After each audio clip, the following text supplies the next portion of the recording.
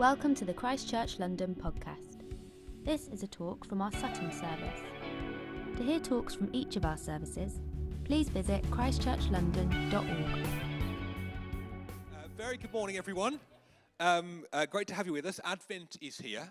So we are going to be in Luke's Gospel today, but we're actually taking a break from our Luke series to do a 3-week series on Advent. Today we're going to look at hope. Next week, Seb is preaching on love, and then we'll look at faith at our carols in a couple of weeks' time. Just to reiterate what Joy said with the carol service, this is the best opportunity in the calendar year to invite your friends to church. And the whole reason we started this church, the whole reason we plant new services, is to help people find faith in Jesus. And so I just want to promise you it's going to be really accessible for your friends. I'll be doing the talk. I promise it'll be a lot shorter than normal. I vow to you I will not touch on Leviticus at any point in the talk. It'll be light. The whole heart will be, why don't you come back to church in the new year or sign up for the Alpha course in our home. I know it's a bit nerve-wracking reaching out a hand and saying, hey, come to our carols. But I just want to reassure you, the worst that anyone will do or say, no, I don't want to go. No one's going to say, who do you think you are to impose your carol service on me? That's not going to happen. So because this is what we're about, I really want to encourage you, why not take a few flyers away? There's a box of them at the front. And maybe if we could all invite one person over the course of the next 2 weeks, my prayer is that in 2 weeks' time, this room will be full of people who don't normally come to church, who one day end up finding faith in Jesus because once upon a time, one of you guys actually invited them to church. That would be amazing. That's what it's all about. Okay, today we're looking at the subject of hope. And in some ways, I feel like that's probably what our world needs almost more than anything else right now. What's happening in the Middle East right now feels particularly horrific. In some ways, it feels like we stand on the brink of World War III. It feels like America and China and Russia and Europe are all getting drawn in to what's happening there. How do we have hope in the midst of all of that? But on top of all of that, which kind of, I guess for many of us feels like it's happening a long way away, all of us personally are walking through our own stuff.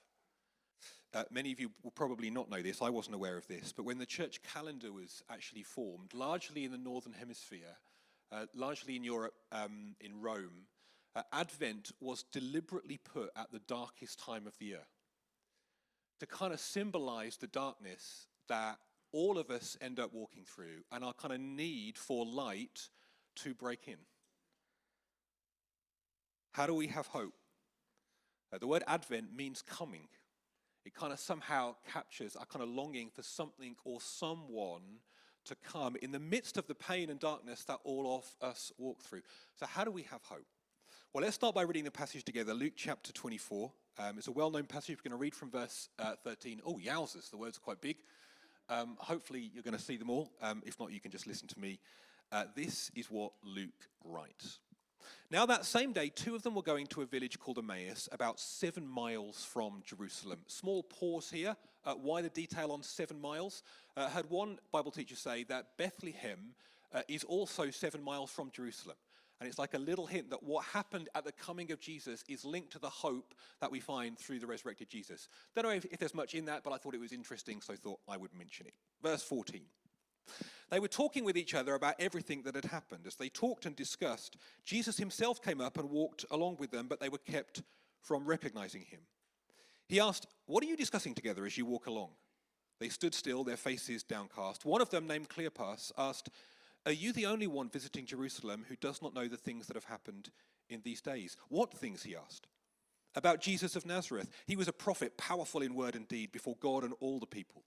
The chief priests and rulers handed him over to be sentenced to death, and they crucified him. But we had hoped he was the one who was going to redeem Israel.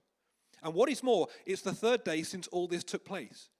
In addition, some of our women amazed us. They went to the tomb early in the morning but did not find his body. They came and told us they had seen a vision of angels who said he was alive.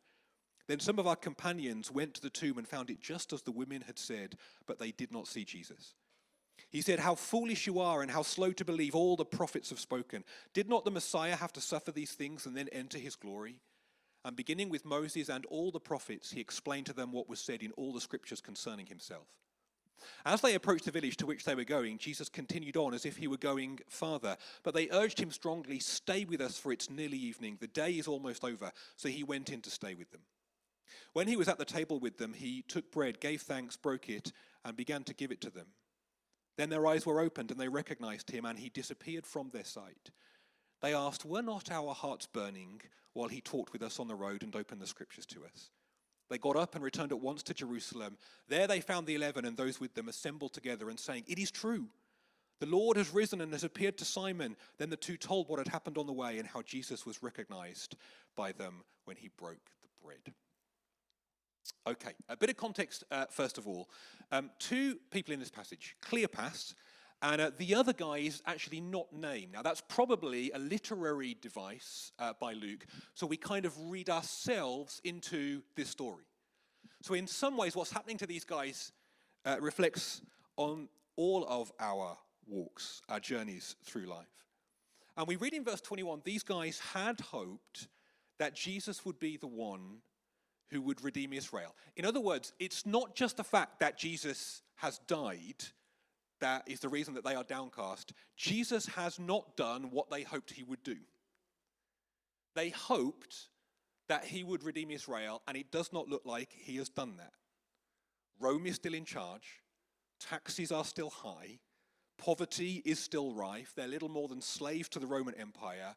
And even if Jesus is alive, as the women seem to have reported, he's not done what they wanted him to do. I'm sure most of us can relate to this. You ever felt like life is not the way you would have hoped? Has life ever seemed disappointing? If you wanted Jesus to do stuff that right now he has not done, how do we have hope? Well, I want to suggest 4 things from this passage. Really simple. I think it's kind of supposed to be that way. How can you and I be people of hope? Number 1, we can have hope because Jesus is with us in the midst of our pain. First thing from Luke 24, all this bad stuff is still out there. Rome's still in charge, taxes still high.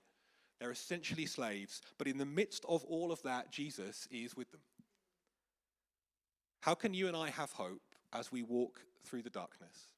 First reason we can have hope is we're not alone. Jesus is with us in the midst of it. But the question is, how do we know? You know, one of the interesting things in this story is for a big chunk of it, these guys don't know Jesus is with them. How can you and I have confidence that Jesus is with us in the midst of this pain? Let me give you an illustration. I'm going to do a kind of different version of this in a couple of weeks, but it's something that I find helpful. Number of Christmases ago, very early in the morning, my wife, Joy, surprised me with an unexpected present. It's about 6:30 in the morning, and I'm like, oh no, you know, we said we'd spend no money this year. What's this unexpected surprise? And I opened this gift, 6:30, and my first gift on Christmas morning was a positive pregnancy test.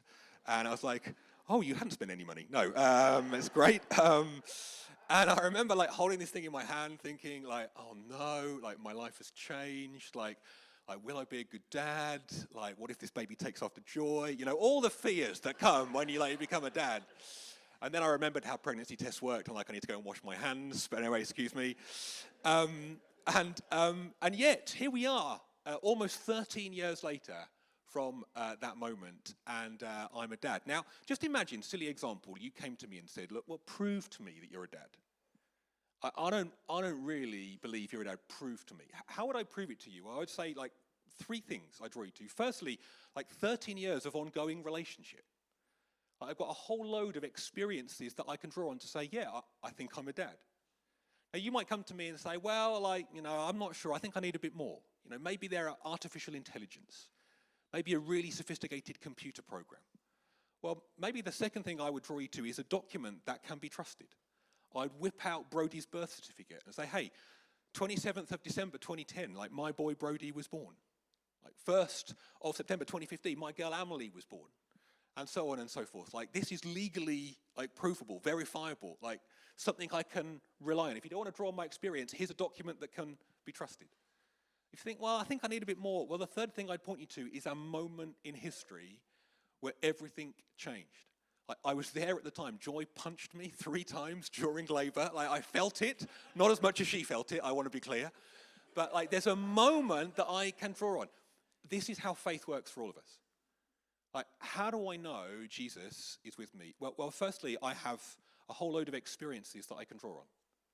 Like, for these guys, their hearts are burning. They don't fully realize it, but no, my heart is burning because Jesus is with us. And I've got a whole load of experiences that I can draw on in the midst of the darkness that reminds me, yeah, I'm not alone. And I would say that if you have never felt the life and power of God breaking into the darkness of our world, we would just love to pray for you. Now, I know the Christian faith is way more than an emotional experience, but it is not less than that. And so if you would love to, I'd really want to experience the life of God, we just love to pray for you, that you'd know in whatever you're going through right now, the life and grace and mercy and power of Jesus breaking into your world. But of course, the Christian faith is about more than just feelings. And there's a whole load of moments in my life when I don't feel God so closely. What do I draw on then? Well, secondly, there's a document that can be trusted. There's the witness of the scriptures. And I've lost count of the times when, I don't feel the presence of Jesus, but the truth of the scriptures has kind of got me through. And I want to encourage you, feed on the word of God. It will, help strengthen you through the darkness that we all walk through right now. Sometimes there's nothing else to hold on to. But then thirdly, there's also this moment in history where everything changed. Our whole calendar is shaped around the life, death, and resurrection of Jesus. How did that happen? And what it means is in the moments when I don't feel Jesus, I'm still anchored. I'm not I'm not feeling it right now. Maybe God's not real. No, something happened in history that changed everything. And it means as I walk through the darkness, when life is painful, when stuff is hard, this happens to all of us, it means I have anchored hope. Sometimes I feel the life of God, but sometimes I don't. And when I don't, I'm not alone. There's a moment in history, and there's the witness of the scriptures. How do you and I have hope? Jesus is with us in the midst of the darkness. Secondly, how do we have hope? We have a promised future. Verse 26 says this, did not the Messiah have to suffer these things and then enter his glory? One of the things Jesus reveals to us is that the other side of suffering, the other side of pain is glory. The other side of waiting in the darkness is light. By the way, this is the key to the Christian faith. If you want to experience the life of God, the call of Jesus is come and die. Lose your life. Don't live for yourself. And oh goodness, if you're like me, it really hurts. Give yourself away. But the other side of that is promised blessing, resurrection life, and power from God. But the promise of Advent is this. Darkness is not the end of the story. Light is on the way. I realize we often quote the Chronicles of Narnia in church, but I think it's just a really great analogy of the story that we all inhabit. And one of my favorite moments in the story, in The Lion, the Witch, and the Wardrobe, is this moment where it looks like evil has won. The witch is still on the throne. It's still always winter and never Christmas. There's frost and snow everywhere. And then comes this moment when they hear the name of Aslan. And they don't even know who he is, but this is what C.S. Lewis writes, and the quote will be on the screen. And now a very curious thing happened. None of the children knew who Aslan was any more than you do. But the moment the beaver had spoken his name, everyone felt quite different. At the name of Aslan, each one of the children felt something jump inside. Edmund felt a sensation of mysterious horror. Peter felt suddenly brave and adventurous. Susan felt as if some delicious smell or delightful strain of music had just floated by. And Lucy got the feeling you have when you wake up in the morning and realize it's the beginning of the holidays or the beginning of summer. They don't even know who Aslan is yet, and yet they hear his name and realize, oh no, something better is coming. This is a picture of our story too. And the scriptures tell us, look, we don't know precisely the glory that will one day be revealed, but we do know enough. Silly example of this. When Joy and I got married, we brought together two very different Christmas traditions. In my family, we basically stretch opening presents out all day long. We might have 3 presents, we might have 300, but basically, so someone opens a jumper, we're like, ooh, hold it up, go try it on, do a fashion show. Like every present just takes an absolute age, and we're basically there all day. Joy, in her family, basically, they wake up first thing on Christmas morning, they charge down to the Christmas tree, and they rip off wrapping paper with seemingly no reference to anyone or anything else. I remember when I first saw this, I was like, whoa, this is feral. I mean, it's wild. Now we've got married, we've kind of like combined these two traditions, and there's a mixture of wildness in the morning and more, the Christian way, the way Jesus would have done it in the afternoon. But here's the point. Before Christmas, there's all these brightly wrapped gifts under the tree. And my kids have absolutely no idea what lies beneath that sparkly wrapping paper. They do not know. I mean, it could be broccoli. It could be a dustpan and brush so they can do more chores around the house. They do not know. But the point is, they do know enough. They know enough about how much I love them. They know enough about previous experiences at Christmas that they can draw on. They know enough about the conversations that we have had in the build-up to Christmas. And because they know enough, it means they get really excited. And they mooch around the tree. And they count how many are for them. And they try and kind of feel them and try and work out what it is. This is our story. This is the story we inhabit. We do not know what it will be like one day when the full glory and majesty and grace of God is revealed to us and we see him face to face. We do not know, but the scriptures say we do know enough. And therefore, you and I, the way that we can live is a bit like kids around the Christmas tree. Oh, what's it going to be like when the glory of God is revealed to us? Peter tells us, set your hope on the grace to be brought us when Jesus Christ is revealed at his coming. That's why you and I, the scriptures tell us, should talk to each other about this. We should remind each other about the story that we are part of. That one day, darkness and fear and sorrow and sighing will be done away with forever, and we will be in the presence of Jesus forever. How can you and I be people of hope? Number one, Jesus is with us right now in the midst of the darkness. If life is tough for you, he's here. And it's not just a feeling. It's that, but it's more than that. Secondly, it's not the end of the story. After suffering comes glory. That's why you and I can have hope. Third reason that you and I can have hope is the glory of the future age is breaking into the present age right now. The disciples of Jesus made a fundamental mistake when it came to the coming of the Messiah. Now, for this, I need a volunteer to kind of illustrate what I mean by this. Darling, would you mind coming to the stage? Would that be okay? This is the joy of God that you're experiencing right now. I would. You're wonderful and amazing, and I love you. And would you? I'm going to get it later. I'm going to make this sermon really long. Could you put out your arms like that? Would that be okay? That'd be great. Now, here's how the disciples initially thought the coming of the Messiah, like what it would be like. Essentially, it would be darkness, darkness, darkness, pain, pain, pain, darkness, darkness, darkness.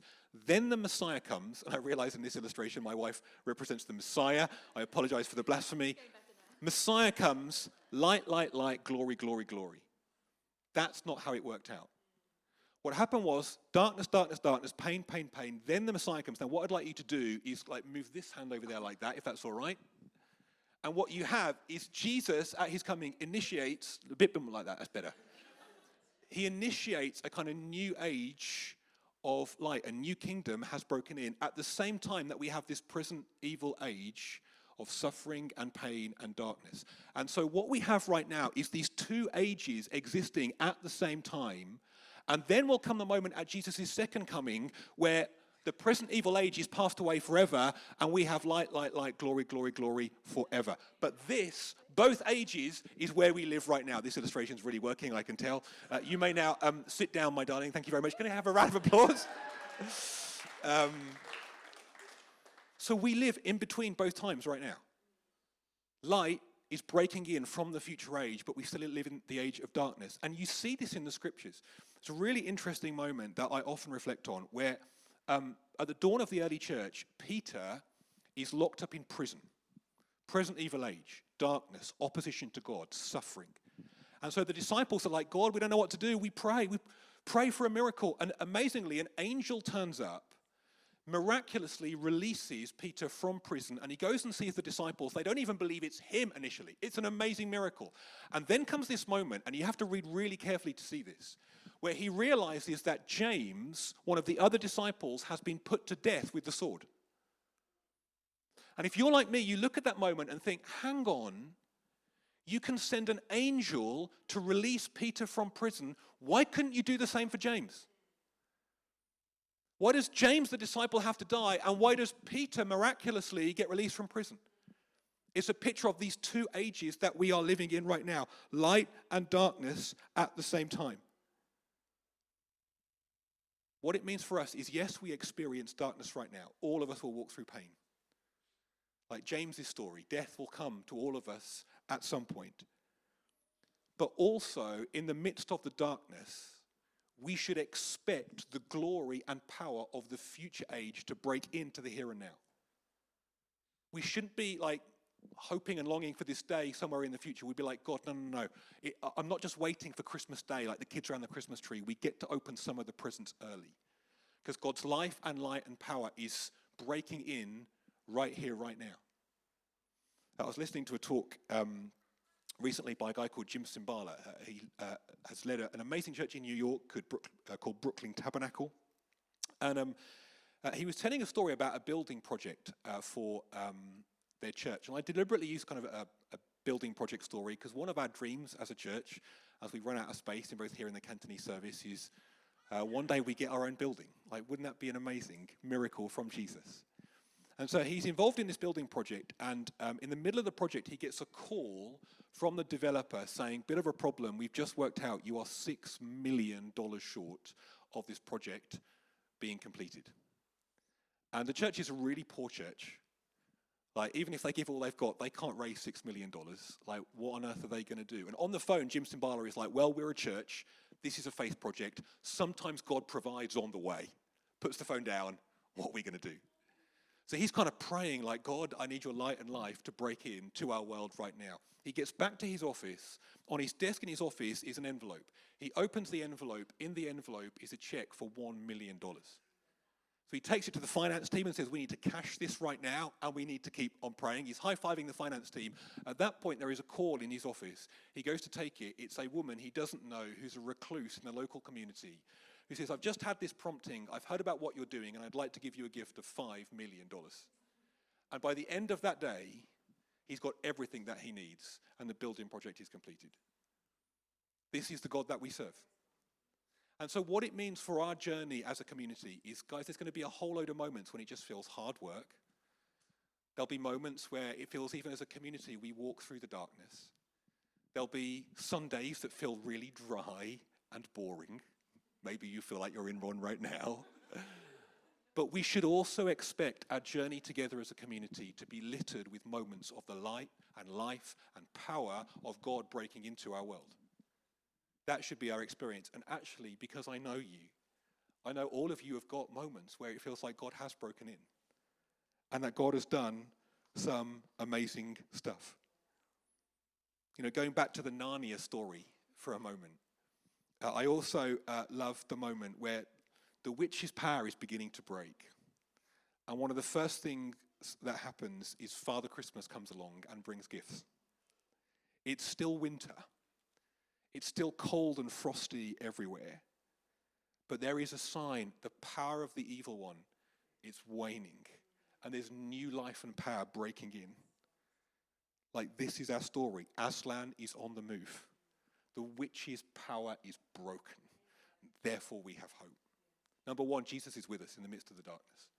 Number two, after suffering comes glory. It's not the end of the story. Number three, that glory is breaking in to the here and now, right now. And then number four, how can we be people of hope? We get to be bringers of this hope, of this light into the darkness that is all around us right now. Interesting thing, first thing that happens, once these disciples realize the magnitude of, oh wow, Jesus is alive. First thing that happens is they go back to Jerusalem. Now this is really significant because Jerusalem is a really dangerous place to be. People want Jesus, his followers, dead there. And yet the moment they realize, oh wow, a new kingdom's breaking in. Like death itself has been conquered. First thing they do is they go back to where it's really dangerous to bring the light and life of Jesus there. Therein lies a lesson for us. This is one of the reasons, guys, why I think it is actually really important that we live with the kind of urgency of we want to invite our friends to church, to the carols, to Alpha, whatever. Because God's master plan for the redemption of our community and our city and our nation is the church, and there's no plan B. So if our world is in darkness right now, it's on us to be bringers of the light. I came across a cool story in The Guardian a while ago. This is a guy from Croatia called Giancarlo Zigante. And he had a full-time job, but in his spare time, he was a truffle hunter. And he's in his 70s now. This happened fairly recently. And basically, truffle hunting, apparently, if you want to find great truffles, you have to go in the middle of the night because something of the cold of the evenings carries the scent for the dogs to catch that kind of scent of the truffles, and they can find them under the trees, and you can dig them out. So middle of the night, he's looking for truffles. The dog catches a scent. He starts kind of moving the soil and realizes, oh, wow, this is quite a big truffle. I think there's a picture of him coming up on the screen. At the time, this broke the Guinness World Book of Records for the largest truffle in the world ever. It doesn't look like it. That is worth, in today's money, around about $2 million. So this is a lot of money. So Giancarlo Zigante has just become a multi-millionaire. What's he going to do? Rather than cashing in on the truffle, he decides to call a huge party and invite 200 people from his local village to feast on the truffle. He actually became a celebrity across Croatia as a result. This is what God has called us to do. It's like we have found something even better than the world's biggest truffle. So we're to invite other people to feast on the hope and glory that we have found. I'm a big fan, or was a big fan, of a lady called Helen Roseveare. Picture of her coming up on the screen. She passed away a few years ago. She was an amazing missionary in Africa. And I actually went to hear her speak at the Keswick Convention a few years ago. Just a remarkable, very humble lady who has just incredible stories of God breaking in the most remarkable ways. She just saw amazing miracles. But this story I heard her tell was actually in the UK. And she was in Waitrose. And she's in the queue to pay for her goods at Waitrose. And she feels what she thinks is a nudge from the Holy Spirit. Turn to the lady behind you in the queue and tell her God loves her. And Helen Roseveare is like, no way. Like, this is Waitrose. Like, you don't do that here. Like, Aldi maybe, but definitely not in Waitrose. No way. And she just feels this nudge coming in. Turn to the lady behind you and tell her God loves her. And she's like, no, I'm not doing it. Definitely no. And she's kind of like wrestling with God. And eventually she kind of feels like God wins this mini inner heart battle. So she turns around to this lady, who's like this lovely kind of British, like fine British lady. And she says, hello, I'm Helen, and I'm a Christian. And this lady is like, oh, look at the self-checkouts. Can I run away from this moment? What's happening here? And she says, I just believe God has told me to tell you that he really loves you. He loves you very, very much. And this lady suddenly dissolves into tears. And Helen Roseveare is like, oh no, a scene in Waitrose. What do I do right now? So she takes this lady out of the queue. And once this lady composes herself, she says, I'm really sorry, that kind of got through my defenses. She says, in the whole of my life, nobody has ever told me they love me before. Not my mum. Not my dad. Not my siblings. Not my friends. And Helen Roseveare gets to introduce her to Jesus. Oh, there's nothing better. Guys, that's our job. We're not here just for hope for ourselves. Our world needs more truffle. We've got to take Jesus there. That's why we do this. How can you and I be people of hope? Number one, in the midst of the darkness, we are not alone. In a moment, we're going to take communion together. It's interesting, in this passage, it says Jesus broke the bread, that their eyes were opened. And so I'm just going to pray in a moment that whatever you're going through right now, maybe life's great, but you know Jesus breaking in as we take communion together. We're not alone. He's here right now. Number two, whatever we're going through, it's not the end of the story. We have hope. Glory, light, life is coming one day. We do not know what it's going to be like, but we know enough. So we should be really excited. Number three, that glory and light and life is breaking in right now. Their hearts are burning. Something of what is coming, like it's a foretaste that they're experiencing as they walk down this road with Jesus. And fourthly, we can live this out by taking the good news of Jesus to a world that does not know how much he loves them. Can I ask us to stand? Can I invite the band up?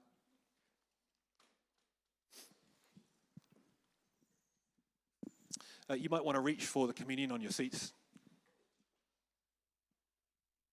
And if you're like, Jesus, I want you to break into my world again, I just invite you to take this in your own time as we sing this next song. And if you feel like, I'm not sure I'm able to do that, I'm not sure I'm ready to follow Jesus right now, there's no pressure at all. Don't feel like you have to. But before we sing, I just want to invite the Holy Spirit to come. God is here. And in the ordinariness of this moment, he wants you to know just how much he loves you. He loves you very much.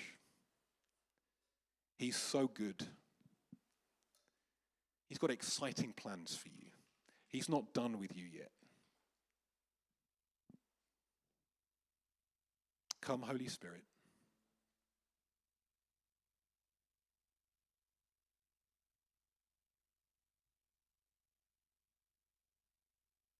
We welcome your presence right now.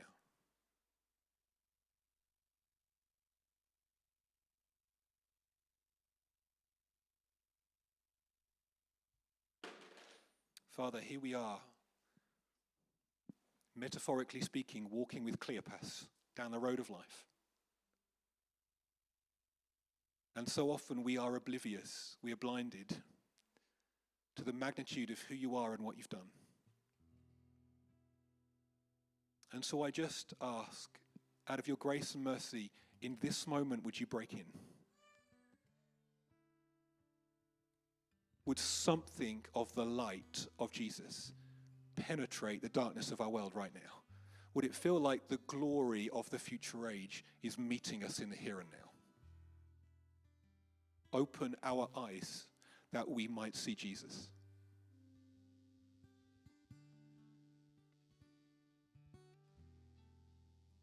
I ask, would you help us to know how much you love us? Would something of the love of God break through our defenses?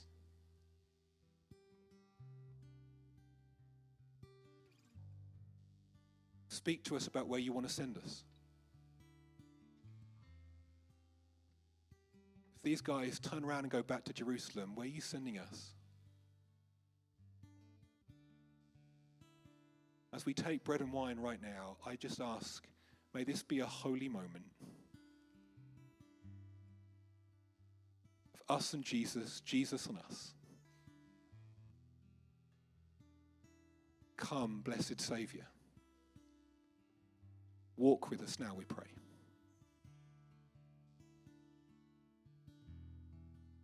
Let's worship together.